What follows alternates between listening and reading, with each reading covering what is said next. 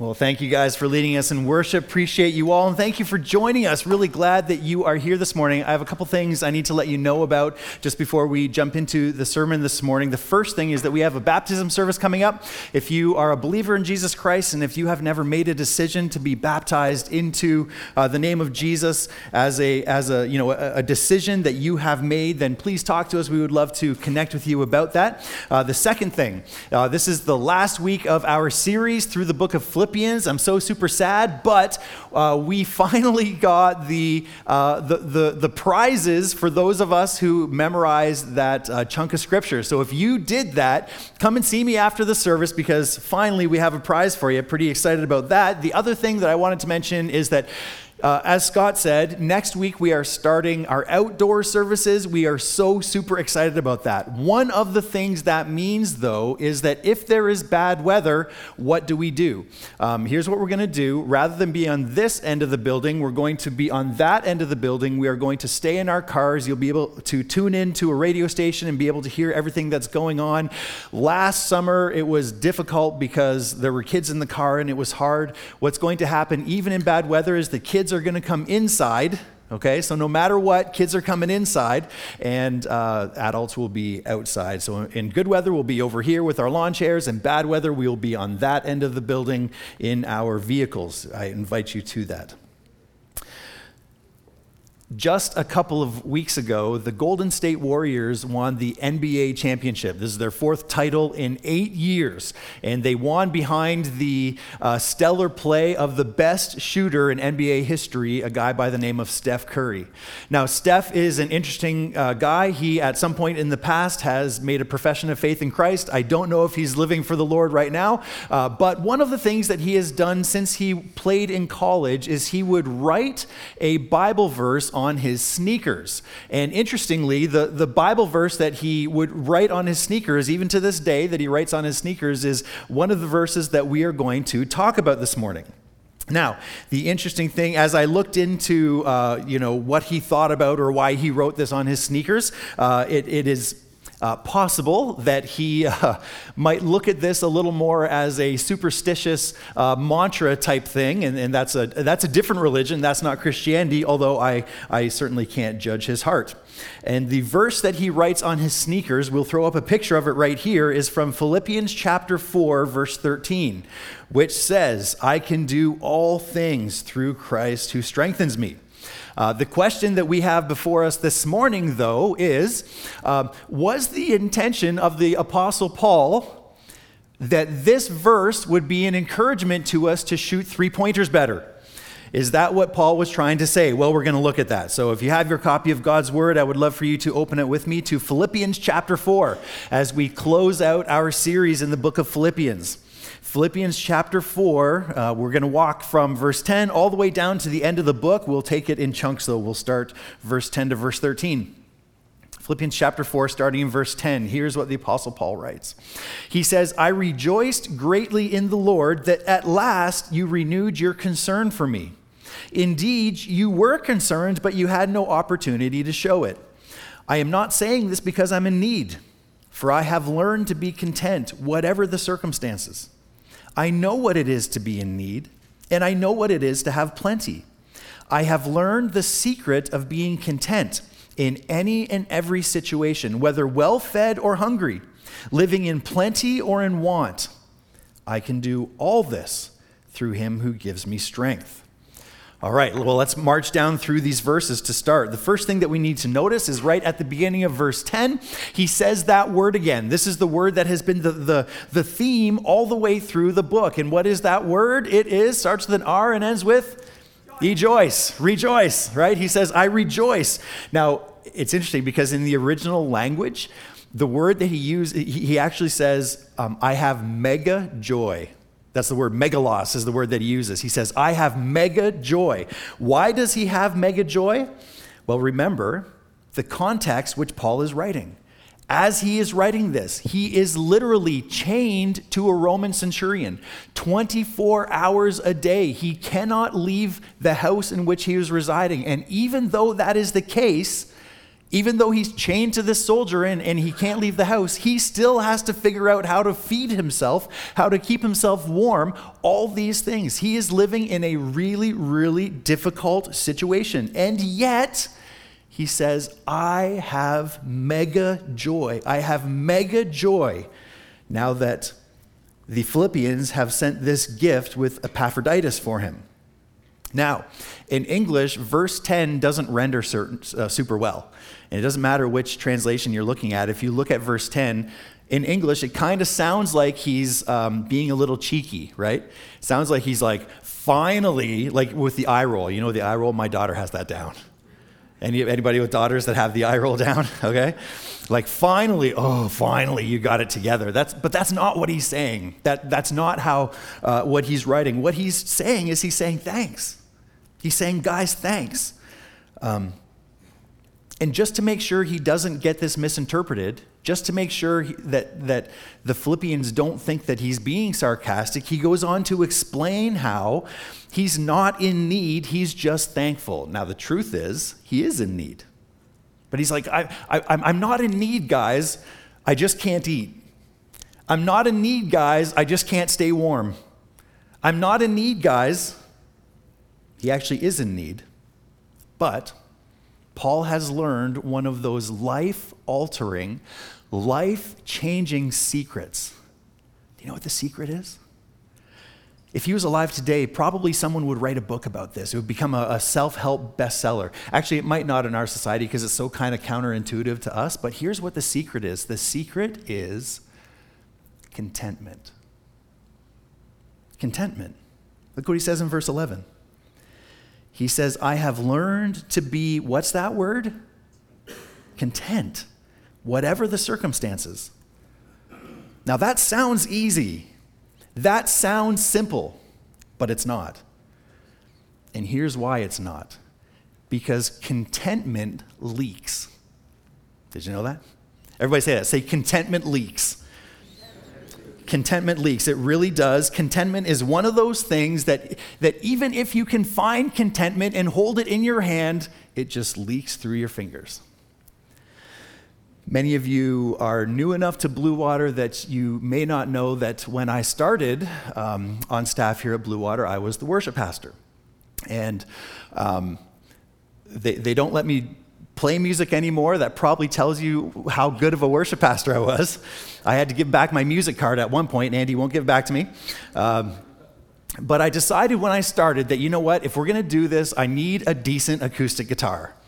So I scrimped and saved, and I visited every guitar shop between here and Toronto, and I played every guitar. I played them all. And guitars are interesting. If you're a guitar player, you know that you don't choose the guitar chooses you. You know what I'm saying? So I played all these different guitars. Finally found the one that I was like, oh, this is perfect.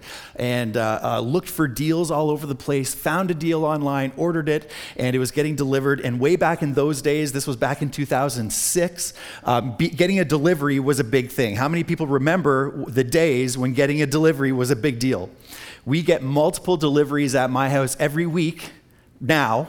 Sometimes multiple deliveries in a day, but in those days, it was a really big deal. So the truck pulled up, and before the guy got to my door, I was like a puppy. The door was open, and I was waiting for this guitar to show up, and he handed it to me.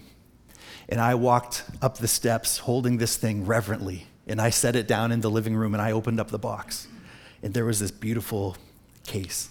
And I took the case out, and I opened up the guitar case. And if you've ever opened up a brand new guitar, Greg, you know what I'm talking about. The smell. Oh, it just smells so beautiful. And I looked at this thing, and the finish on it was so gorgeous, and it made the wood grain just kind of pop out. It looked like it was three-dimensional, and I just like, oh, this is such a beautiful guitar. And I took it out, and I tuned it up, and I strummed a big fat G chord, and it sounded so lovely. And I thought to myself, this is the perfect guitar. I will never need a guitar again. There is no guitar in the world like my guitar. I love this guitar, and I was just so content. And then a couple of weeks later, Greg showed up with a new guitar. And I looked at that guitar, And I said, look at that guy's guitar. And his guitar did a whole bunch of different stuff that my guitar didn't do. And all of a sudden, all that contentment kind of leaked out. Now, I'm over-dramatizing this a little bit. Like, I'm happy for Greg to have his guitar. I really still do like my guitar, even though I don't play it as much as I used to anymore. But you've had a situation like that. I know you have. Like, give me a nod if you've had a situation like that, where you were so content with something and then it just leaked out. And that's because contentment leaks. But here's the thing. Even for those of us who would say, I'm content, yes, I'm content, I'm convinced, don't understand contentment the way that Paul's talking about it. And the reason is because Paul is talking about the type of contentment that is independent of circumstances. He literally does not have enough to eat. He doesn't have enough to sustain himself, and he says, guys, I am content. And that's mind-blowing for us. How is that possible to be content when we don't even have, well, I'll tell you why it's possible, because we have been discipled, we have been catechized as materialists. It is unthinkable to us that someone could be content independent of something material. There's a multi-billion-dollar advertising, what's what I'm looking for, program in the world where the whole goal of all advertising is to convince you that no, you are not content. Your phone is 1 year old. Guess what? It is so ancient now. And that phone is nothing compared to this brand new phone that moves 0.6% faster than your phone, right? We have a really hard time differentiating between contentment and material stuff. And Paul says, listen, there is a secret. There is a secret to being content in any and every situation. There is a secret. And if you get this locked down, this could be revolutionary for your life. And we see the secret in verse 13. What does verse 13 say? It says, I can do all this through him who gives me strength. You want to be content? It's really hard because contentment leaks. You want to be content? How does that happen? I can do this through Christ who strengthens me. How much of our anxiety is tied directly to our material possessions? Think about that for a minute. How much of your anxiety is tied directly to you worrying about your material possessions? And if you were able to be content with what you have, how much of your anxiety would dissipate like mist in the morning sun if you were able to be content? How many times have we actually said to ourselves, I have enough. I have enough. I don't need anything else. When was the last time you said that to yourself? Or are we the type of people who, no matter what we have, we are always working on, always building towards the next thing, always looking towards the next thing to get, the next stuff, the next thing, as if that's where our happiness is going to come from? So no, I can do all things is not about shooting three-pointers better. It's not about feats of athletic achievement or anything else. It's about something much more difficult and challenging and rare. When Paul said, I can do all these things through Christ who strengthens me, what he was talking about was the ability to be content even in crazy circumstances. And I'm going to take this a little bit further to the point where this might stick in our craw a little bit, but that's not necessarily a bad thing. I will say that if we are not people who are content, there's a pretty good chance that we don't know Jesus as well as we think we do. I can be content, whatever the circumstances. Even if I don't have enough to eat, how is that possible? Through Christ who strengthens me. That's point number one. There's going to be two words that I want us to latch onto this morning. The first word is contentment. Can you say contentment? The second thing that I think we need to be careful with, though, with what we're talking about this morning is that, what we're talking about this morning is not one of those things that fits well into like soundbite culture. You know what I'm talking about, soundbite culture?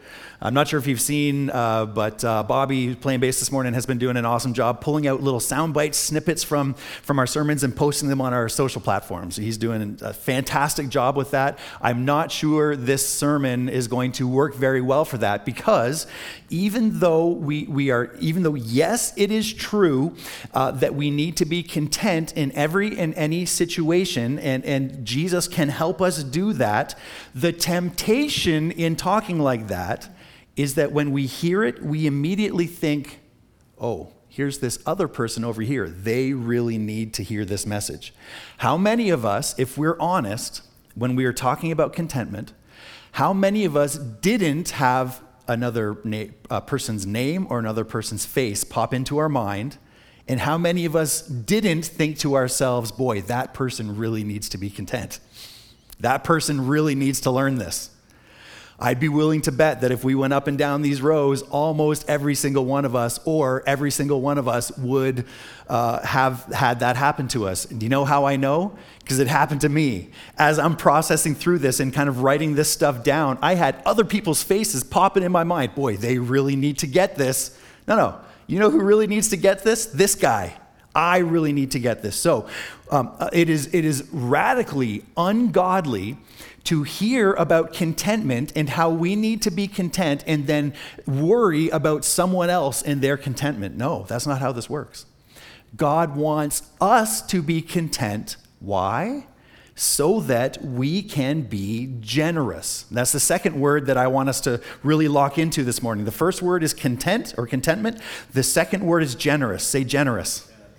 Very good. And generosity, being generous, is what Paul commends the Philippians for. Look at verse 14. Look at verse 14. Paul says, "Yet it was good of you to share in my troubles.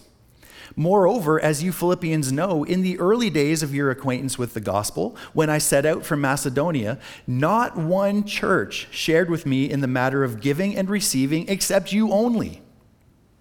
For even when I was in Thessalonica, you sent me aid more than once when I was in need. Not that I desire your gifts. What I desire is that more be credited to your account." I'm not looking for money from you. I'm looking for more to be credited to your account. I have received full payment and have more than enough. I am amply supplied, now that I have received from Epaphroditus the gifts you sent. They are a fragrant offering, an acceptable sacrifice pleasing to God. And my God will meet all your needs according to the riches of his glory in Christ Jesus. To our God and Father be glory forever and ever. Amen. The Philippians gave to Paul out of their poverty. We need to understand this. They didn't have extra money lying around that they're like, well, we could go down to the casino and blow this on the slots, or we could send it to Paul, right? They gave out of their poverty. They did less so that Paul could have what he needed as he was spreading the gospel. Now, it's important to notice that in verse 17, Paul is very clear. He's not looking to get rich. He is looking that their spiritual account could have credits added to it. I don't exactly know how that works in Glory, but I believe it. I thought long and hard about how to say this next thing, and I want to be careful with how I say it. I think our radar should be on high alert when there are those, especially those who are ministers of the gospel of Christ, who live lavishly. I'm not saying that ministers of the gospel or Christians in general need to be like destitute. I'm not saying that. Paul said, he himself said, I know what it is to have plenty. I know what it is to have what I need, and I know what it is to be in want. What Paul didn't know about was how to be lavish. And especially, there's this weird thing where let me just say it like this. We need to be careful with those who claim to be ministers of the gospel who live lavishly. When Val and I got married, one of the things that we resolved as a family that we were going to do is whatever the Lord had for us, whatever ministry he had for us, we would step into that independent of finances. In other words, if the Lord called us to do it, we were going to do it, and the money part didn't matter. Probably don't need that on the screen right now. The money part didn't matter, and that was a good thing, because our first ministry, it was so interesting because this little church that we were a part of in Northern Ontario, they had only ever had one person on staff. They'd never had a second staff at any point, and they didn't know if they could afford us, and we didn't know if we could afford it. And for the first number of years that we were ministering up there, we were well below the line of poverty in Canada, well below. And as a matter of fact, the only way that we were able to even make ends meet was through godly parents who loved us and wanted to make sure that we didn't go hungry, right? It also helped when we had a baby, because then they really weren't going to let that guy go hungry. But listen, the only way we made ends meet was godly parents who loved us enough to help us get through. And that obviously has changed. It's not like that for us anymore, especially Blue Water has been very, very generous with us. And I've had to, over the past while, just kind of, I've had times where I've had to sit down and sort of process through my own heart, take a look at my own soul. Okay, we are very comfortable now. The Lord has been very gracious to us. Am I willing to let all this go if the Lord called us to that? How much do I love the stuff that we have? How much trust am I putting in my retirement savings account? What if the government said, hey, you need to do this or don't do that against your conscience, against the scripture, and the consequences to you disobeying on this is that we're going to fine you so that you lose everything, or you're going to go to prison. By the way, that has happened to pastors in Canada not that long ago. Do I love my stuff enough to be unfaithful to what the Lord has called me to? Would my love of what I have keep me from doing that? I want to throw some verses out in front of you that should guide our thinking, because this is not just a question that pastors need to think through. Look at Matthew chapter 6, verse 21. We'll throw it on the screen for you. This is what Jesus said. He said, "For where your treasure is, there your heart will be also. What do I value? What do I treasure?" Look at Hebrews chapter 13, verse 5. Confirms what Jesus said. Hebrews 13 said, "Keep your lives free from the love of money. And there's that word. What's that word? Be content with what you have, because God has said, never will I leave you, never will I forsake you," which looks an awful lot what we saw in Philippians 4, verse 19, right? That sounds an awful lot like verse 19. Now, the Philippians modeled Jesus in their generosity, and this is hugely important for us to remember. Let's look at 2 Corinthians chapter 8, verse 9. Paul says, "For you know the grace of our Lord Jesus Christ, that though he was rich, yet for your sake he became poor, so that you, through his poverty, might become rich." This is exactly what the Philippians lived out. And I think the overriding ethos that we should have regarding money and regarding stuff is found in Proverbs chapter 30, and here's what it says. Now remember, this is proverbial literature. This is not a promise like the rest of Scripture, but it's so interesting. Look at what the wisdom says. It says, "Two things I ask of you, Lord. Do not refuse me before I die. Keep falsehood and lies far from me. Give me neither poverty nor riches, but give me only my daily bread. Otherwise, I may have too much and disown you and say, 'Who is the Lord?' Or I may become poor and steal and so dishonor the name of my God." Like the first one of those, right? Like if we have too much, we may become, we may disown him and say, who is the Lord? Like, does that not sound like our culture? Does that not sound like too many of us? So what are we to take from this? I want you to remember these couple words. The first one, contentment. We can be content in any and every situation. How? Through Christ who strengthens us. The second one, generosity. God has not blessed you to absorb material wealth on yourself. God has blessed you to be a blessing to others.